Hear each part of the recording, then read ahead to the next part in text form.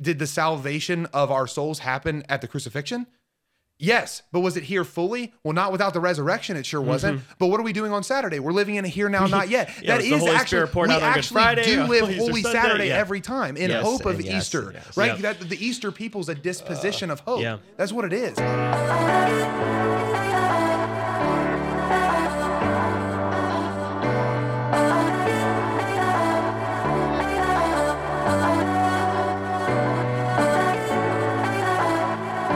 Okay, friends, welcome to Beyond Damascus, the show where encounter meets mission. I am the host for today, Aaron Richards. I'm super pumped to be here. We're talking about Easter, and I just got a little declaration to make. Brad, Dan, do it. We are an Easter people, and Hallelujah is our song. Yes, amen. Brad? Yes, good seeing you, Welcome to friend. the show, brother Dan. Yeah. Last week, friends, if you want to get a little glimpse of some cringeworthy material, check it out, where we shook hands to start the show. Yeah. I accidentally said, "Hey, nice to meet you guys." After knowing Aaron Spoken for like a true evangelist. 30 years of my life. Yeah. We are we're excited to be with you today to celebrate the message of Easter. You know, last week we had some rousing discussion on the cross and the death, the sacrifice of Jesus, and the meaning of that sacrifice for us today. And today we're reflecting on the empty tomb. Woohoo! What power the empty tomb holds for us as Christians. And it may come as no surprise to you that the resurrection of Jesus is the single greatest event that's happened in the history of the universe. It's kind of a big deal. We're gonna pray to kick off. Otherwise, if I get started, it's never gonna happen. Nice. Dan, you wanna open us, brother? In the name of the Father, and the Son, and the Holy Spirit. Amen. Lord, I pray that right now you would flood us with joy, that we would experience the freedom that you promised us to experience through the resurrection. Lord, I pray that Jesus. in this episode, strongholds would be broken and people would be set free, that those who are laying in their tombs, that they would find a personal resurrection on this episode today, Lord. I pray that your grace would be so evident and that we would be filled with the Holy Spirit. We pray this in Jesus' name. Amen. Amen. Amen. In the name of the Father, and the Son, and the Holy Spirit. Amen. Amen. The encounter with the risen Jesus, it's the story, it's the testimony of our life, right? I recall, Dan, there was one, I guess, Brad, you were here for this too. There was a really profound testimony. There was a girl who came to camp at Catholic Youth Summer Camp, and she met the person of Jesus profoundly for the first time. And I think you overheard this testimony that she ran up to her dad at the end of the week and said, "He's real, he's alive, and I actually know him." Yeah. And like that's the moment where connection with Jesus it makes sense to us, and it only makes sense in the fact that Jesus is alive. Yeah. Like I can't have a relationship with dead people. period, end of story, right? Right. And that's why the message of Easter is so beautiful. The message of resurrection is so beautiful. It's like I said to kick off the show, it's the definitive moment where our whole understanding of creation is turned upside down, right? And as a secular culture, we tend to domesticate this message. Even if we as we work our way through Lent, like we're getting ready for Easter Sunday, and I don't know, Dan, I'm sure this happens for you, and Brad, it will for you at some point in the future. But we've got little kiddos, and like most of our Easter preparations are, okay, where are we going to go for lunch on Easter Saturday? How are we going to celebrate with our family? What our dress is going to look like. I spent Easter- a lot of time picking out my Easter dress and the hat. Yours Yeah. personally? Yeah, my personal. I was thinking your daughter's. No, but no, yeah, ju- we're gonna set no. that. I got so many four mental girls images in my house with lots of Easter dresses, and so I haven't worn one yet. Yes. Yeah. Yeah. Anyway, it becomes about Easter egg hunts and kind of the fun of the holiday. And nowhere else do we, I think, run the risk of, I guess we do with Christmas, and at least Good Friday has been saved, right? Yeah. We haven't had the domestication of Good Friday yet. Yeah. But man, oh man, like the message of Easter, the message of the resurrection, it is the primary moment where we see that that our ability to comprehend and understand the world as we know it is insufficient. Yeah. Right? Top two greatest moments in history. I guess maybe top three. Right? We've got the creation of the universe. Yep, big where deal. That was a good day. That was a good day. a really where good there's day. emptiness and void, and God speaks something out of nothing. Right? That's a big deal. It's hard to explain that Yeah. in any It other is. way. Yeah. And then you've got the incarnation, right, where God becomes nature. I guess that's he becomes heresy. nature. He takes upon himself a human When God nature. takes upon himself human flesh, and then in the resurrection is the quintessential. It's the primary encounter of the Lord with the created universe, where God demonstrates to us that, hey, everything that's going in this direction that you thought was headed toward an irreversible and the determined course, what you thought was wrong. Yeah. Right? That I can put a stop here, and I can reestablish the story. Like what we thought was definitive and what we thought was unavoidable can be stopped. And in fact, it is the nature of God, and it's the heart of God to say, hey, what you thought was inevitable, I've got bigger plans. I think it's funny because we're such a rational. It's really funny because right now in our generation we're absolutely irrational in so many things. Like we don't follow like basic reason when it comes to like female and male body parts like determine what gender you are, right? Yeah. We like You're we've gonna go there, Dan. Yeah, we're going there today. It's Easter. No, but we've defied reason in some ways, but in other ways we're just so like practical. If I can't explain, like everything is so rational in our culture that we don't believe in the supernatural as much anymore. And Yes.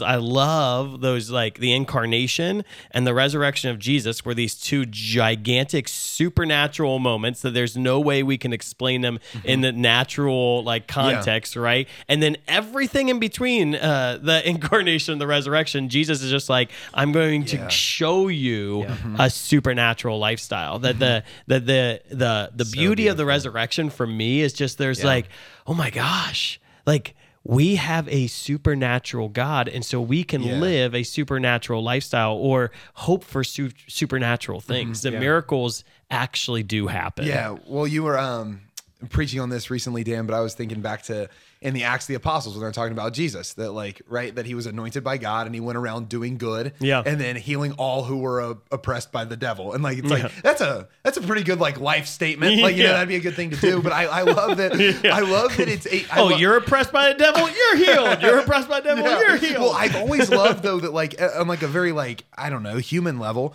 like Jesus was doing a bunch of good. Yep. And then it was thought that good was over.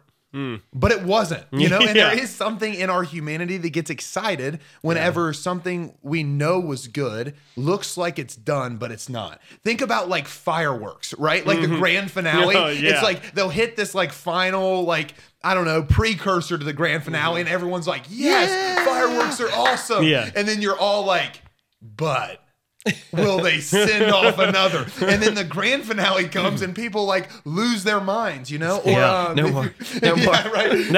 No more. There's literally so many. That's a great analogy for the resurrection. Yes. Or I was just at a concert with my mom and just even like the encore. Like and it's almost like when you've gone to enough concert, you expect the encore. Yeah. And I'm wondering, like, in our life, if we can start expecting the resurrection. You know what I mean? Expect the encore from God. Like, man, this was a really good season, Lord, and it's coming to an end. It's like, yeah, but something just on the other side of this could transcend it, right? As if we were made for more.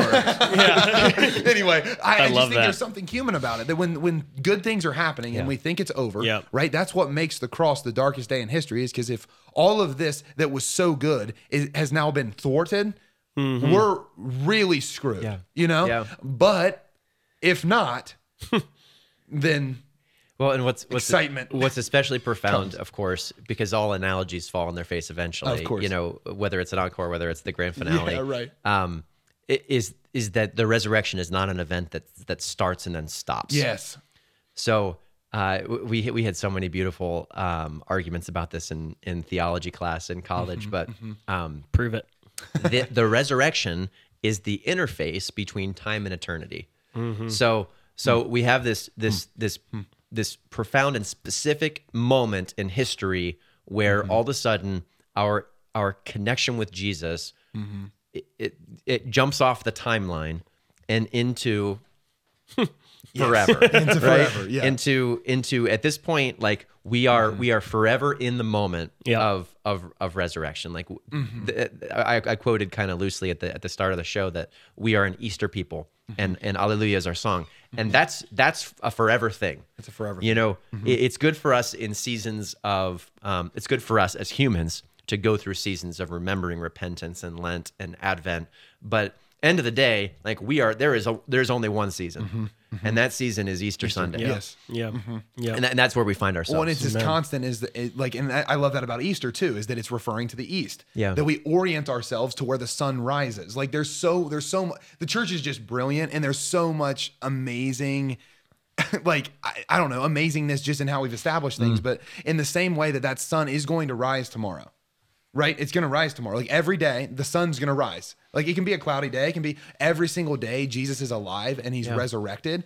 Whether it's clouded by something in my life or something, that's happening perpetually, to your point. Exactly. Like we're never outside of it. We never run out of fireworks. I do think being an Easter people is really significant in the sense of how we form our people too, because I think in the church there is an element where we tend to focus on formation from the lens of sin and sacrifice, and not from the lens of power and the supernatural, if you will. And where it's like, okay, if I am a sinner and I need to work on virtue to overcome my sin, I am called to a life of sacrifice. It's almost as if we're more comfortable identifying ourselves as being a Lenten people. Like, this feels safe over here. I'm a Lenten like, I'm okay with that. It's hard for us, I think, right now in the church, for us to identify as an Easter people. It's almost like the preaching of the last 500 years of the church has been much more in line with being a Lenten people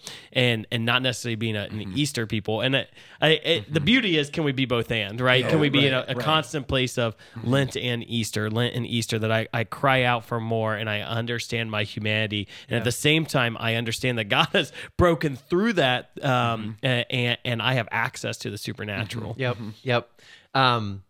We are Christians on account of the risen Lord. Yes. Yeah. Right. Right. So like this is the fundamental mystery of faith, and I want to I want to target two things today. So first of all, it is the resurrection of Jesus that's the name that we bear. That's the meditation that we bear that holds great power in the church and the sacraments. We'll communicate that a little bit, and then additionally, it's the resurrection of Jesus that holds great power for me personally. Like this is the moment where my life gains meaning. Yeah. And that's kind of the target for today. I've got a handful of points that we can reflect on. Yeah. But it's been fun. I really enjoyed preparation for today. If you can't tell, buckle up. It's going to be a good ride. Yeah. First statement I want to reflect on, guys, is Jesus is the resurrection and the life. Okay, resurrection isn't just something that Jesus does; it's who He is, and that makes a difference. When you hear those words, you know, there in the I forget what chapel it is. Was it Lourdes when Mary appeared and said, "I am the Immaculate Conception"? Is that right? Yep. Is that the right? Yeah, I think it is. And there's She tends to say that a lot, actually. You know, all the times. It's almost like she wants to confirm something. All the times that I've talked to her, that's usually how she leads. Every off. time she appears to me. I remember I was visiting. I haven't been to Lourdes. I was visiting the chapel dedicated to Lourdes in the church in DC, the Basilica of the Immaculate Conception. And when I saw that inscription on it's in this beautiful chapel in the basement of the basilica, and it was the first time that I had ever heard that. I guess I wasn't familiar with the story of Lourdes, and that statement struck me so profoundly, of like that there's a deep enough connection between the mission of an individual and this statement of a word that's often been prescribed as like an action, that it can actually become my core mission, even my identity. Yeah. Right. that I am the Immaculate Conception. I didn't only experience the Immaculate Conception, but I am the Immaculate Conception. And Jesus says the same thing. I am the resurrection. Yeah, that's wild. And the life. That's wild. Man, I'm like right now, I like want to go to adoration and just pray about like, what can I say about me? You know?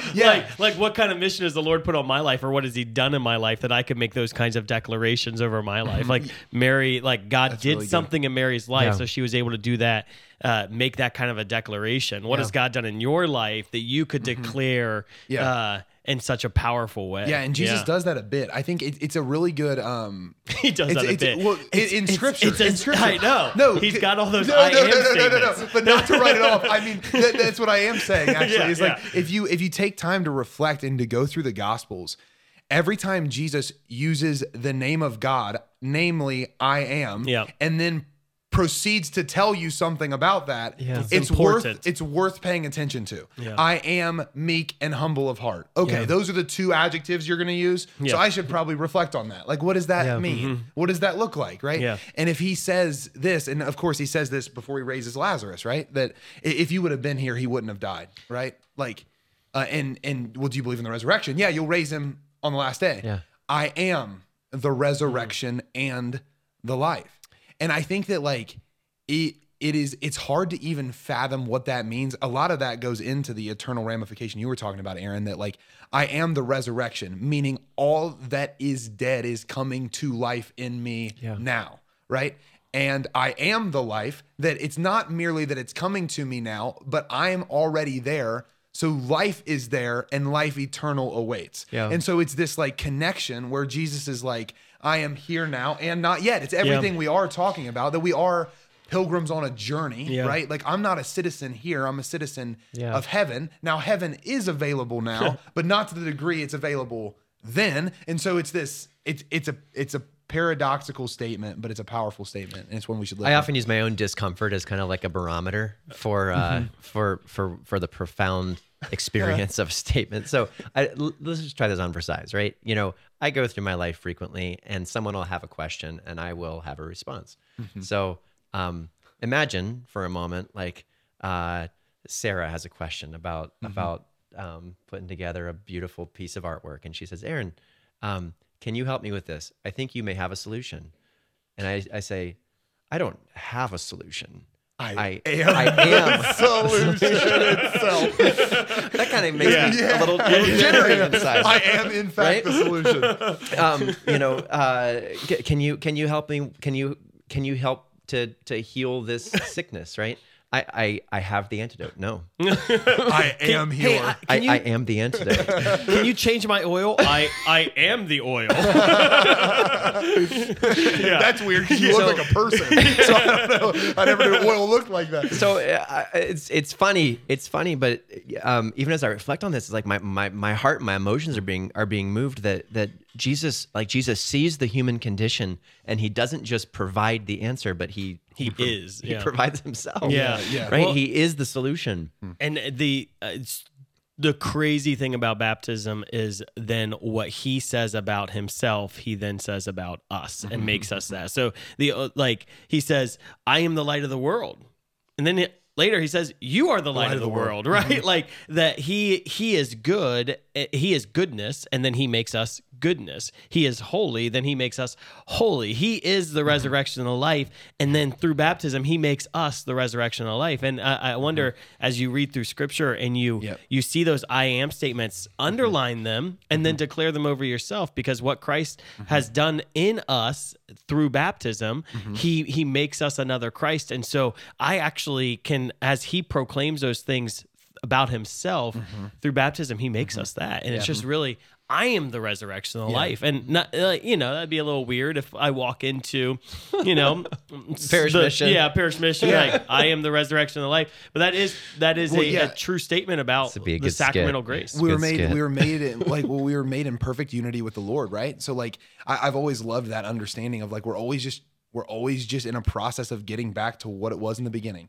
And in the beginning, we were all those things. And so right now, I can declare in my baptism that I'm all those things as the Lord because I'm in time and space, and to Aaron's point, he's outside of it as he works that out in me, right? Like I'm becoming the things I'm stating myself to be, which is just actually, you know, what's funny? It goes back to that whole point of our formations often Lenten formation as opposed to Easter formation, because it would be startling to go in front of people and say, I am the resurrection and the life, right? But it's a true statement that we can make about ourselves, but what we are much more likely to speak in front of people and say, I am a sinner in need of redemption, right? So we tend to focus Amplify the more. humanity. Yeah, we focus more on the state before we've been saved through Christ Jesus, as opposed to what He's won for us. And it's just interesting, right? Like, how might the church's mentality, that whole idea of the renewal of the mind, how might we become more supernatural in our own lifestyle if we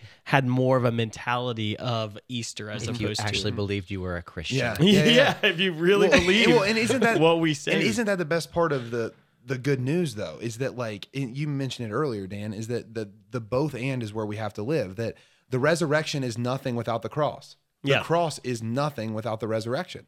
Like you can't separate the two from each other, right? Yeah. So it's actually in my recognition of my need of Jesus, which is in my sinful tendencies, that I see I need him. And then he comes and then I become him. Yep. Whoa. It's like, that's that death to that old man and that taking on the new man. And then it's that constant, it's a constant baptism. It's like every day being immersed into the water and brought back up for a new breath and a new breath. I think we should go down to the lake. Down to the lake right now. Let's do it. Oh, yeah, it's pretty warm outside. that was actually, Brad, that was one of my reflections this morning, that the resurrection of Jesus is in itself a salvation of it's the salvation event. Like it's not that the cross was our salvation and then the resurrection was an add-on. Yeah. Right? Like the cross makes no sense outside of the resurrection.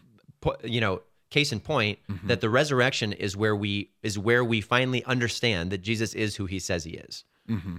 So if the resurrection wasn't part of the story, the crucifixion would just be a execution. So at what point did the devil realize he lost? Was it finished, right? At least that's what the church fathers would say, I think. You think that's when it dawned on him? Well, as soon as he gave over his spirit, right? If you look to the Passion of the Christ as a good theological what, Mel Gibson's Passion of the Christ? But no, but like because it was again, but this is really cool, and I've only heard this recently. So if there's any like additional sources, send them to us. You can email us Damascus.net, add anyone's name before that, and you'll find us. I like, it was actually that the evil one knew that he was a holy man, but believed he had rightly thwarted the plan, right? And it was and the imagery used is that of an ambush predator. So it's a predator that like lays and the prey comes the Trojan to horse. The prey comes to the predator. And so Jesus, like an ambush predator, actually hanging from the cross, is like the evil one's just like mocking him, like getting closer and closer to this absolute mockery. I love that. And then the moment he gets to the cross, right? The idea that Jesus looks at him and says, "It is finished." Yeah. And then Christus Victor takes eternal life into death, right? Nice. And then from the depths raises everything into what you're saying. And we all become that creepy little bald devil. And at the same time, the devil, I would say, still to this, like, the devil still isn't like our lives have to remind the devil that he has lost, right? Like, we have to say it is finished. Yeah, exactly. Yes. Like, because if we don't say it is finished in my own life, right? Like, that's so sweet, because then I'm not living Christus Victor, right? And you're so not. and this is where both and, right? But if I just live a Lenten mentality, and that is my spiritual definition, void of an Easter mentality, I'm actually not living the Christian lifestyle. It has to simply be unto something. Yeah. It has to be unto something. Like even when I go to confession, it's not to say like, well, here's all the ways I'm bad. It's to say I'm going unto something. I want to be closer to the Lord. I'm ridding all this over here. I talked about the That's awesome. Proto-Evangelium last week on our show about Good Friday, and it's the same thing. It's like one of my favorite images where you will strike at his heel while he will stomp on your head, right? Imagine the vantage point from the snake. The snake is poised to attack, and he's set his target on that foot, right? And as the foot gets closer, he's thinking, yes, Yes, I have yes, it. finally, I have it. And there it then is, Yes. right in front of me. Yes. I'm gonna sink my teeth in, not realizing that that's Yeah. the instrument of his destruction. And isn't it interesting? Yeah. I've been reflecting on this recently because I think we always go to Genesis during like Easter time because that's what we're getting back to. The resurrection brings us back into union with the Father. And just in that proto-evangelium, just the understanding that even like the discipline or the what am I trying to say? I guess the condemnation for the snake is that he will crawl on his belly. Yeah. But I've always thought it's interesting because like why was his condemnation to do what he does anyway? Right? Like a snake does, but the snake already crawls. So the condemnation was for him to crawl. It's like what? That's what snakes do, Well, right? On their snakes belly. used to have legs, Brad. No. What I was thinking is like, and again, I might be Don't wrong joke. on it, I'm but sure that's in some that actually theology could be. somewhere. Maybe someone will tell me. I'm sure, but the reflection Just send all complaints to Brad's email address, please. the reflection I've been having though is just that like no, it's actually it's that flawed vantage point. Is that if you only crawl on your belly, you only see the heel. You don't see the entire leg that actually takes that out. And it's the same for me. If I simply leave myself, to your point, Dan, on my belly, then my vantage point is wrong. That I'm only seeing the heel of what God has for me. But instead, like the Lord, like he actually like raises us up, right? Yep. Like it raises us up into heavenly places to see things from a different vantage point. And now I'm not crawling on my belly with mere temporal sights, but he's raising me up to see Yeah, vision. I think a assignment for all who are listening today would be to think about the brokenness in your life and imagine it as like on the ground before you and say it is finished and just step on it, right? That we would actually declare that the brokenness in our life, those things that we're striving to have victory over, that we would just defeat them and in faith proclaim the words of Christ over them. We used to, when we did Damascus Night Live, we would do skits and we would put a musical interlude while people could go and do the activity. Little activation. So So go ahead and play a musical interlude in the background while you do it. Is that Jeopardy? Why is Jeopardy? And as Jeopardy's going on, just smash. For smash, double smash. Jeopardy, we have head smashing prophetically. So one of the books, and this is one of the books that transformed my walk of faith, it's a Protestant track. It's called More Than a Carpenter. You guys have heard that before. Yeah, my daughter's reading it right now. I'm like best homeschool program ever. We're packing up. We're making a prophetic declaration over our house hunt by packing all of our stuff, and we packed all the books away. Otherwise, I would have brought it with me. But so More Than a Carpenter, it talks about some of like the basic apologetics for understanding Jesus, that he is who he says he is, right? And there's this argument that Jesus is either the Lord, or he's a liar, or he's a crazy man. And if he is not who he says he is, then Christianity is a fraud, right? And Christianity is a joke. Then it's the most, it's the silliest and stupidest mistake we've ever made. But we believe, in fact, that he is who he says he is. I want to quote some Bible for us. Okay. So once again, that the resurrection is the saving event, right? Romans chapter 4 verse 25 says that we were delivered over to death for our sins, and that we are raised to life. I'm sorry, that Jesus was raised to life for our justification. Jesus was delivered over to death for our sins, and that he was raised to life for our justification.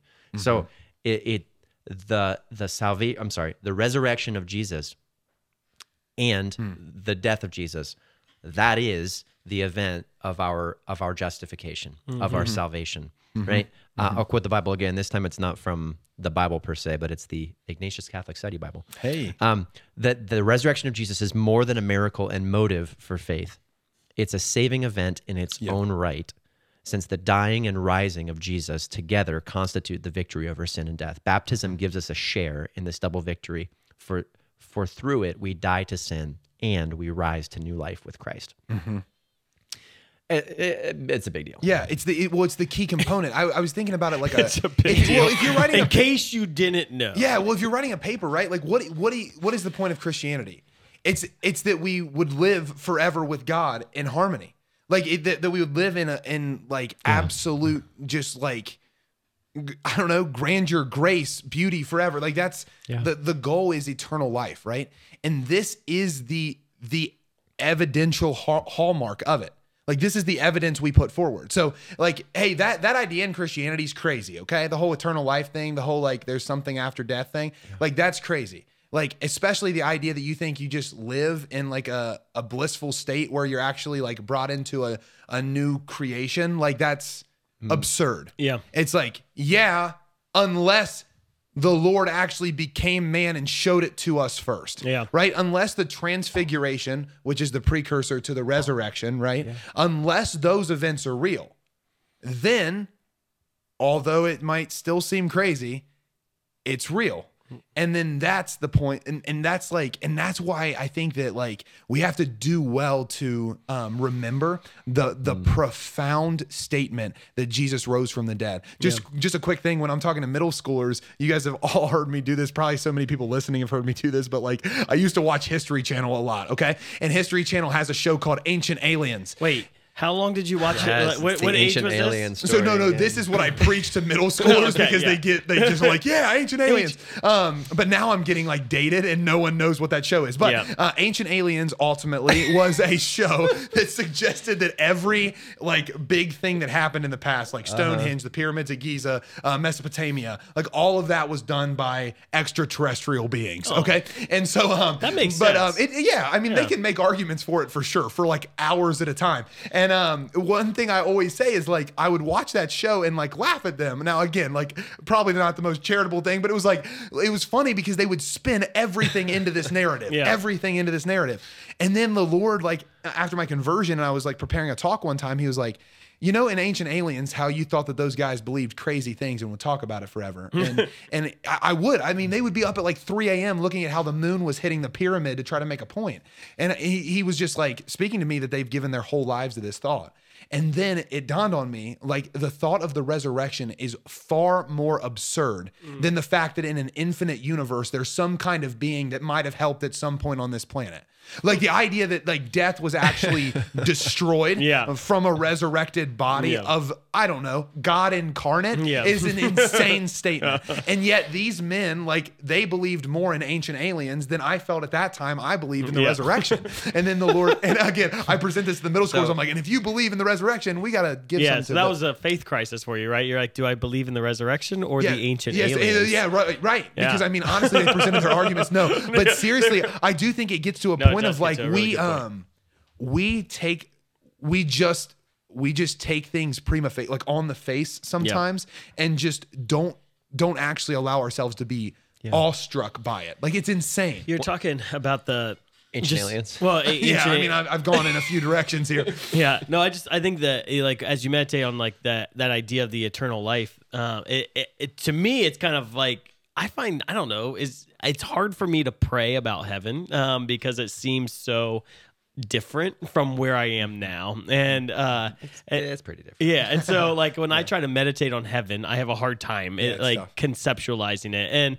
But what I love about like the resurrected Jesus is that when he appears resurrected, he shows his wounds and that his triumph, the sign of his triumph, if you will, was brought with him in his glorified body. And I think like, wow, like how is my life now going? Like, what is the triumph that's going to be in my glorified body? And so like, it's hard for me to think of like, okay, eternal life, resurrection of the body, like, and think about heaven. But what I love to meditate on is, okay, like, well, what are my wounds going to be? Like, what am I doing in my life now that's going to actually be exemplified? Is that a word, exemplified? Usually in my the answer is no. And he kept his body. Yeah. Like, again, we don't have to go there right now, but like that's just so profound. He kept his body, like the king of the universe, the God man. Yeah. Like he didn't divorce himself from man again. Yeah. He stayed the God man, right? Like Jesus, he took on flesh and he didn't abandon flesh. Yep. That's like, it's good news. Yeah, it's good news. You're about to send me on a long wild goose chase here. Here we go. One of my favorite things to reflect on is the resurrection. St. Thomas, I mean, he he identifies, and he's the best guy when it comes to reflecting on obscure things. Yeah, that's fair. I mean, he shares the beautiful gifts that we can expect to enjoy in the resurrection of the body. Yeah. Maybe we'll find some time later. What does Thomas Aquinas say about the ancient aliens? that's what I want to know. That's the real question. So there's That's this Summa question number 119. I think I'm probably the only. I've never met somebody else who does this, but it's the inner statistician in me that whenever something happens, or whenever I think of some random thing, I just wonder, what are the odds? What's the probability that it's somewhere in the world this has happened before? Yeah. Like there are a lot of strange people that have communicated a lot of strange things. So, Brad, I would ask this question. Yeah. Oh no. How many times do you think in the course of private revelation has God ever uttered the word ancient aliens? Yeah, I know. Well, if I reflect on my years the of Lord was watching, speaking to me, and he said, Let me "Ancient aliens." well, I think if you go to the pyramids at Giza and you dig under the left corner of the third, then you will find, in fact, a scroll. I think that may have been the first time. Yeah, I think it might have been. Yeah. I think that might have been the first time in the resurrection context that ancient aliens have made their way in. But Yes, has been uttered from the You mouth should. of That's God. that's the power of prayer. yeah, the power of prayer such is that intimacy absurd with God. things come in. meets But you no, where you're I at. think the Lord does humble me in that sense sometimes, where He's like, those things that you find really ridiculous, like you believe really, really, really ridiculous things. You just don't live like you Yeah. believe them Yeah. all the time. No, and it's I like, love yeah, that. that's probably a fair statement. Okay, here's another good one. Why does the resurrection of Jesus matter? Because it's through the resurrection of Jesus that we experience the full outpouring of the Holy Spirit. Mm-hmm. He's a big deal. Yeah, it is a big deal. So it's funny. We talked about kind of the interface between time and eternity, and at the cross, things kind of go a little haywire because we have this moment where Jesus, who has in some way in the human nature that he took upon himself, experienced life in time, but then at the moment of his death, it's like if you had a little marker that you were tracking, like where's Jesus right now, GPS marker on his soul. Yeah. All of a sudden in that moment things explode, right? And theologians have posited that it's actually in the exhale of his breath on the cross that the Holy Spirit is given to the world. Yeah. And then we see that same story told again, Of course. at Pentecost. And so too, like Jesus makes a promise to the thief next to him on the cross, this day you'll be with me in paradise. Yet we would suggest maybe it's 3 days later that Jesus rises to life. So like I said, the timeline gets a little screwy at the moment of the death of Jesus. But certainly it is at the moment of the death and resurrection of Jesus that we come to experience the transformative power of the Holy Spirit. Yeah. Yeah. As a church and as individuals. Yeah, well, and the ascension plays into that too, right? Like I was reflecting on some of the resurrection accounts, right? In Mary Magdalene, right? I mean, it's that famous.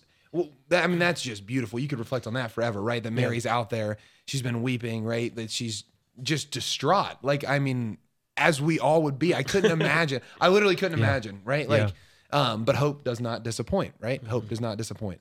And so she's out there, and then she goes and she sees the tomb open, right? And then in other accounts, it'll say that there was an angel sitting on the rock that says, "Come and see the place where he lay," right?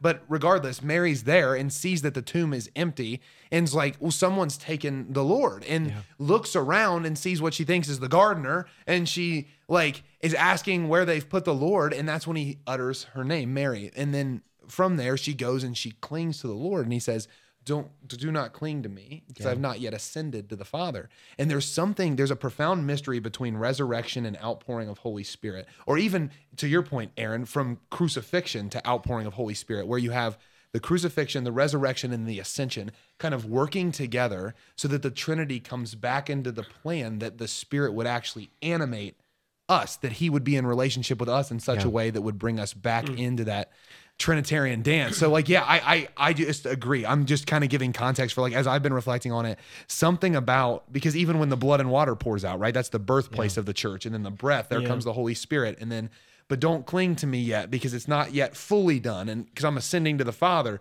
And then from there, we send the Spirit because he spirates from us. There's something just in that whole thing that's profound. We were walking the other day through a churchyard, and my daughter Liliana, who's 7, sees a statue of Jesus, and he's holding a baby and has a young child clinging to his leg. So it's like one of those like statues, Jesus with the children. Sure. And Liliana says, so is that baby Jesus, teenager Jesus, and grown-up Jesus all together? And I was like, no. but I think it is amazing that when we think about encountering Christ, that we can encounter Jesus in the different moments of his life. Like there's something so beautiful about encountering the infant child at the Christmas season, to spend time meditating, like that I could hold in prayer. And even like the infant child comes, and like you have guys like Anthony of Padua, who has this profound mystical Little experience Jesus, with the infant child. But then you have I just wonder, like, the importance of those days after the resurrection, where Jesus went to his disciples. He wanted his disciples to encounter him risen, right? Of course, so that they would tell the story and give evidence of the resurrection, but so that they would actually have an encounter with not just Jesus, but the risen Jesus Christ. And I think that encounter with Jesus risen is so important for us as disciples to have in order for us to know our identity. So why is it that he says, don't cling to me, right? That there's this idea of like, I'm here because I want you to encounter me, to know me. Why does he go to the upper room? Like he wants them to know him so that they know, oh, this is, when the Holy Spirit comes, this is who I'm supposed to be, right? Through the Holy Spirit, I become like the risen Christ. Well, and in John 1, isn't it funny? So I was reading this was probably 2 years ago. And, you just go through the same verses like your whole life long. So there's always just something that's like, I've just read over that verse so many times. But John, whenever it's that beautiful prologue, right? In the beginning was the Word, and the Word was with God, and the Word was God. He was in the beginning with God. It's that prologue. And then when John gets to the point where he's kind of like testifying, it was insane to me to kind of read that, like, it's almost like a reflection from John where he says, and the Word became flesh and made his dwelling among us, and we saw his glory. Like he's talking about the transfiguration and the resurrection here.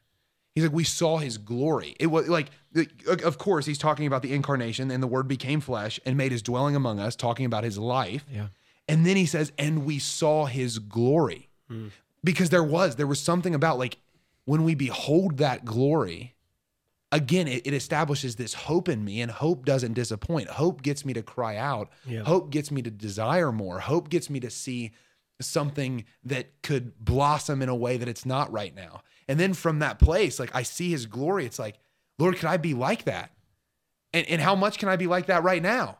Yeah. And how much tomorrow and the next day? And then, of course, on the other side into eternity, but... And have you seen his glory? Like, he wants his disciples to see his glory. And I think it's so important for us. Not like we're so blessed to have like this God who loves us in such a tender, compassionate, gentle way. Yeah. And I think a lot of people, maybe their spiritual life ends there, that I have this friendship with Christ, or I can identify with Christ crucified, and I have fellowship with Christ. But have you gone on Mount Tabor with him yet? Have you seen his glory? Has he come to you in your upper room, and have you seen his glory? Have you seen the risen Lord? And because that encounter changes everything for how you live your life today, right? Like, so if you want Christianity to impact your lifestyle and not just your eternal life, if you actually want it to impact your lifestyle, it's that encounter with the risen Lord that just shifts everything. Because then the Holy Spirit, it's like, whoa, like it's as if life in the Holy Spirit makes sense when you see the risen Lord. So that's good. Yeah. The resurrection of Jesus. Why is it important? In order to enable us to live an eschatological life. Yes. It's the animating spirit. It's the animating spirit. So one of the guys that I was listening to all kinds of reflections on resurrection. Bishop Barron's sweet. Yeah. I know you're a big fan, Brad. Big fan. I want to pull on some of his reflections. He says that the resurrection of Jesus, it breaks the old order. And I too would consider myself a bit of a history buff. So, looking through even like the experience of what was the concept of resurrection in the time of Jesus. There were various different like Old Testament views, but none of them were what Jesus experienced, right? That's real. So you talk about like the Pharisees and the Sadducees, and some people had different perspectives of what bodily resurrection might entail. You know, there was the thought process that when you're dead, nothing else happens from there. There was a thought process that, you know, maybe there's like this little shadow land that you go to. Like, where's Enoch? Like, he was just taken. Like, where'd he go? There was another concept that maybe the body dies but the soul lives. You know, how do we wrap our heads around that? Yeah. And then there was a popular opinion that was held in the time of Jesus, that the righteous would at the end of time, they would together rise to life. You even hear that. You hear that demonstrated again in the story of Lazarus, right? Yeah. Well, he will rise again on the last day. with when the righteous rise together. But Jesus, he doesn't follow any of those norms, right? People may have had faith in the fact that Jesus would rise at the end of time, but then 3 days later he comes to demonstrate, hey. Not only were you right, but I'm going to take this thing that you had relegated to some far and uncertain point in the future, like this hope against hope, and now it's going to happen today. Yeah. And I've always been amazed at like, because I agree. It breaks the old order. And I've always wondered, like, in breaking the old order, why he established the new order the way he did. Like, Jesus could have risen like the next day. Yeah. But he raises, like, he is risen on the third day. And I think that's because we needed preparation on just to make ourselves ready for all the Easter festivities. Yeah, that's right. We had to get the he eggs ready. We had to pack them with chocolate. Life. And no, I think there was something about him wanting us to like, again, like the hope piece. Yeah. Right? That the new order is that there's something coming.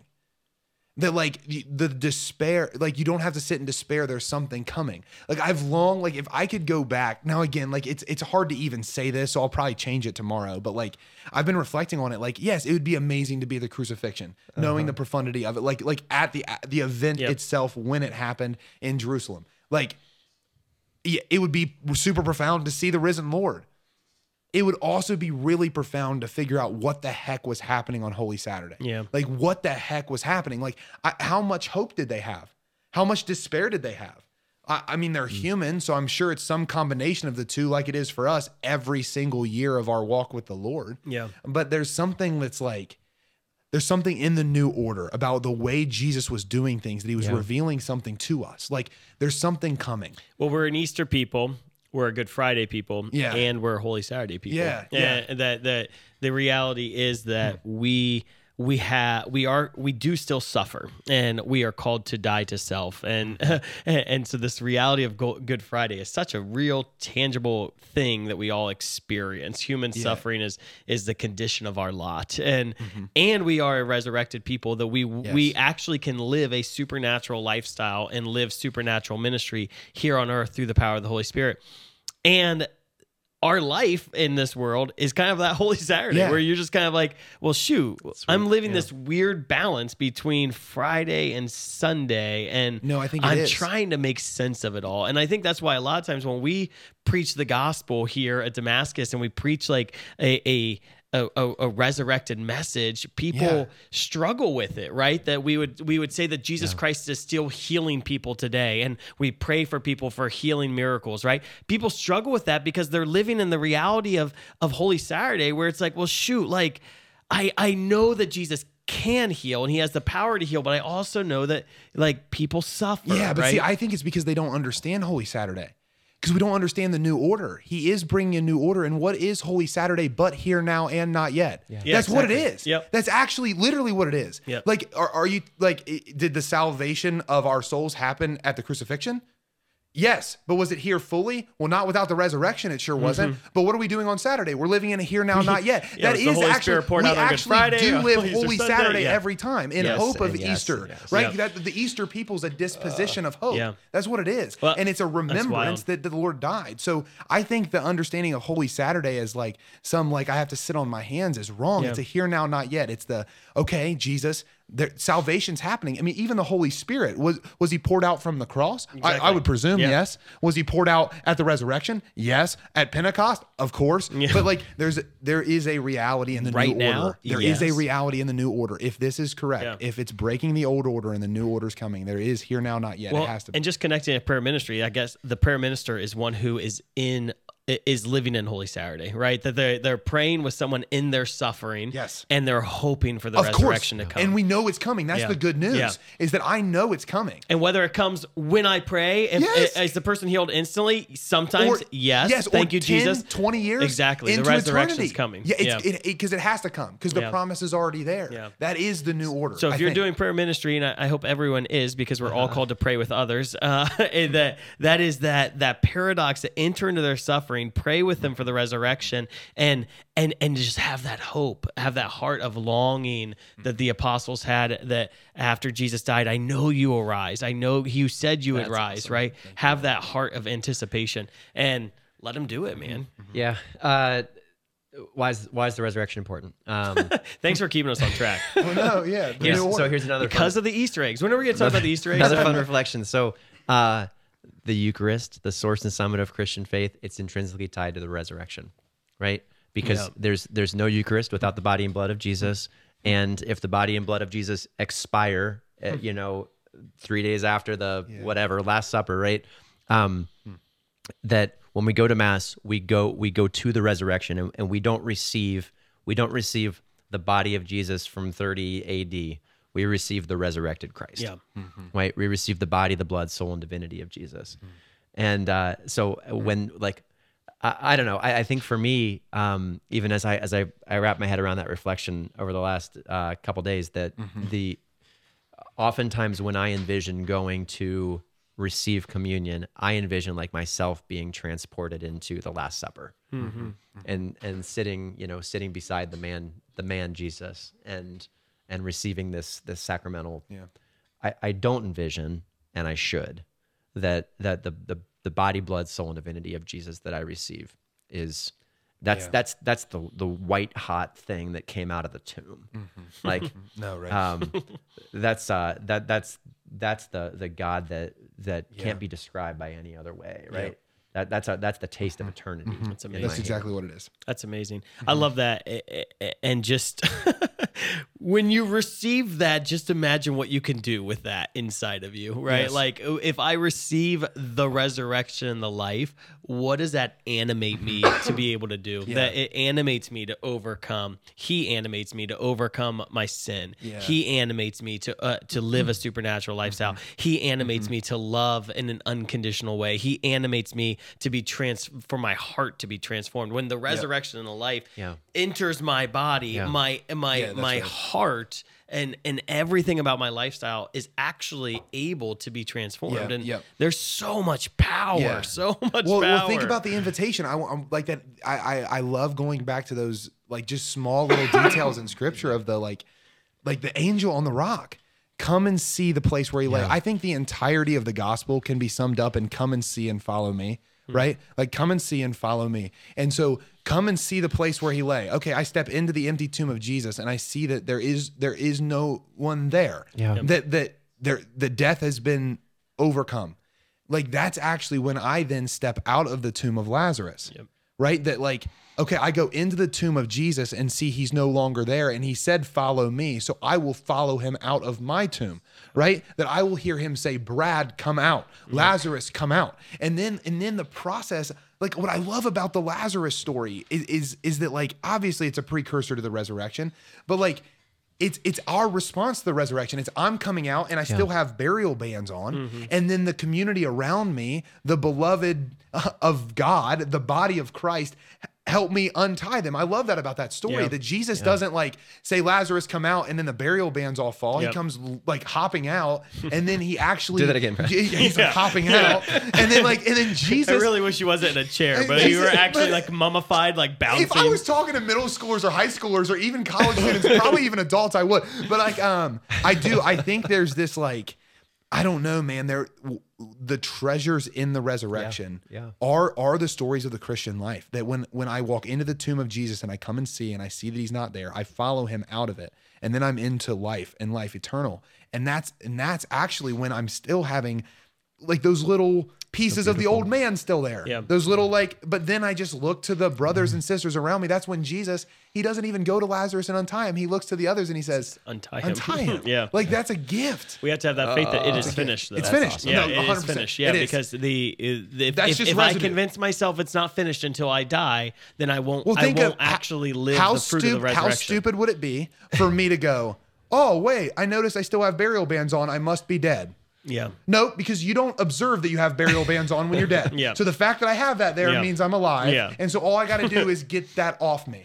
Right. And that's it is finished. It's a great point. I like that. And we got to land this thing. We're getting ready. Don't do it. close. Don't do it. Let it Let's keep keep flowing. going. We got a couple more things. Okay, so let's just say it's not just the Eucharist that is established through the power of the resurrection, but all of the sacraments. Yes. Okay. So do a little Bible study. Go and search for yourself where we find the foundation for the sacraments in the Catholic Church. Right. Baptism is through the Great Commissioning, in various places, but it's reaffirmed in the Great Commissioning after the resurrection. Right. The Eucharist, of course. In the road to Emmaus, we see the sacrament of the Eucharist reaffirmed after the resurrection. We see the sacrament of confession. Peter, do you love me? When Jesus, if you forgive sins, then they're forgiven. If you retain sins, they're retained. Receive the Holy Spirit post-resurrection. Confirmation, he breathed on them. He says, receive the Holy Spirit in John chapter 20, post-resurrection.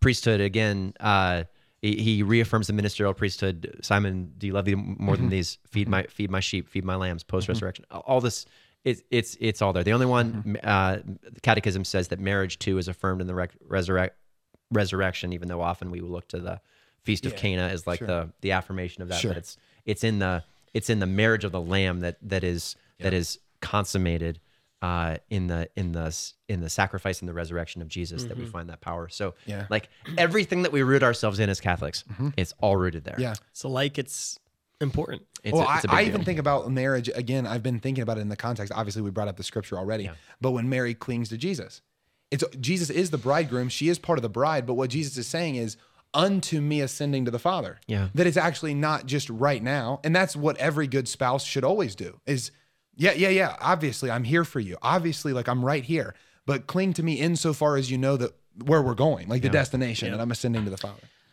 Maybe it's because I'm selfish. But all I ever think about is, okay, how does this benefit me? Perfect. Right? And That's great. Aaron's Well, right. Brad opened the door. You know Yeah. that the resurrection orients us to the reality that we must be a people of hope on account of this call. Yep. So God says yes to creation. He affirms that this world wasn't it, right? That the experience, the suffering that we experience, that there's more. That even the worst tragedy imaginable in our life, it's not the end. Yep. Because he's got a plan that surpasses even that. Right. And ultimately that this hope is available to all. Yeah. So that's a good word and a promise to everybody. Well, and I think I'm able to live the lifestyle of Jesus because of the resurrection. And I mean, what an amazing privilege that the Lord enables us and invites us to follow him, and in following him to live his lifestyle. Yeah, it's what we live from. Yeah. I think, and that's what we can't forget is like, I'm living from the resurrection because it's forever. Like the resurrection is active now. The life is now. And that's what I'm living from. It's not what I'm living for. It's what I'm living from. And again, just a difference of preposition, but like it's the foundation. Yeah. And it's where I'm going, but also it's the source and the summit. And it's back to the Eucharist. If I'm living from it, then the supernatural should be natural. And that's the amazing thing that, like you said, Aaron, he does these things that just all like creation, incarnation, resurrection, like it just defies the natural order. And my life, because of what Jesus has done, can defy the natural order. And when you read the lives of the saints, sometimes I read the lives of the saints and it's just like, how did they possibly do all? Like, how did they accomplish like the amount that they accomplish? And it's like their life literally just defied the natural order. Thomas Aquinas, they say he wrote more than any human being could write in their entire life. Like that what was it? If someone were to write like nonstop in their lifespan, he wrote more than 5 people could do. Like he just wrote this unfathomable, like saints like open like 300 convents around the like what and then all the supernatural healings and miracles that flowed forth, and it's because they came into agreement with the supernatural life of the resurrection, and they weren't saints when they were like they were canonized saints because their natural lives were supernatural. And the beauty is your natural life, my natural life, can be supernatural, right? And the canonization is just the stamp that like says, hey, check this guy out, right? But like they're not unlike us. Yeah. They don't have something we don't have access to. All right, let's wrap this thing up, guys. This has been a joy. Thanks for being awesome. Yeah, friends, you've been listening to Beyond Damascus. I just want to pray for you today. That what we've communicated in this message would just become foundational for your life. One of the coolest reflections that I ran into this past week was the cross. Was meant to be public, right? It was meant to be public as an instrument of intimidation. That when you walked into the city, you saw the criminal on display, so you knew I shouldn't get in the way of power, right? Jesus took this instrument that was meant to be public and transformed it in a way that it still is meant to be public. Let your life be a witness to the empty cross, to the empty tomb, that demonstrates for us that God makes a promise that will surpass the deepest struggle that we experience in our life. God makes a promise and he keeps it, that everything that you experience, that every trial, every persecution, it only makes sense, and it does make sense in light of the fact that Jesus is who he says he is, and he's going to transform your life to become more like him. So we pray, Lord Jesus, in the name of the Father and the Son and the Holy Spirit, amen, that you will accomplish that promise in the lives of every person who's listening to today's show. Jesus, transform us, transform our experience of Catholicism, transform our experience of human life through an encounter with you in the power of your resurrection. We pray this in Jesus' name. Amen. Amen. In the name of the Father, and the Son, and the Holy Spirit. Amen. Amen. Friends, thank you for joining us for Beyond Damascus, the show where encounter meets mission. Big thanks to our buddies over at St. Gabriel Radio for making this show possible and for joining with us on mission. Check out our YouTube channel, Beyond Damascus. Share this show or like and subscribe to this show to communicate this message to anybody who you think in your life might benefit from it. We love you guys, and enjoy your Easter. We'll see you next week. God bless.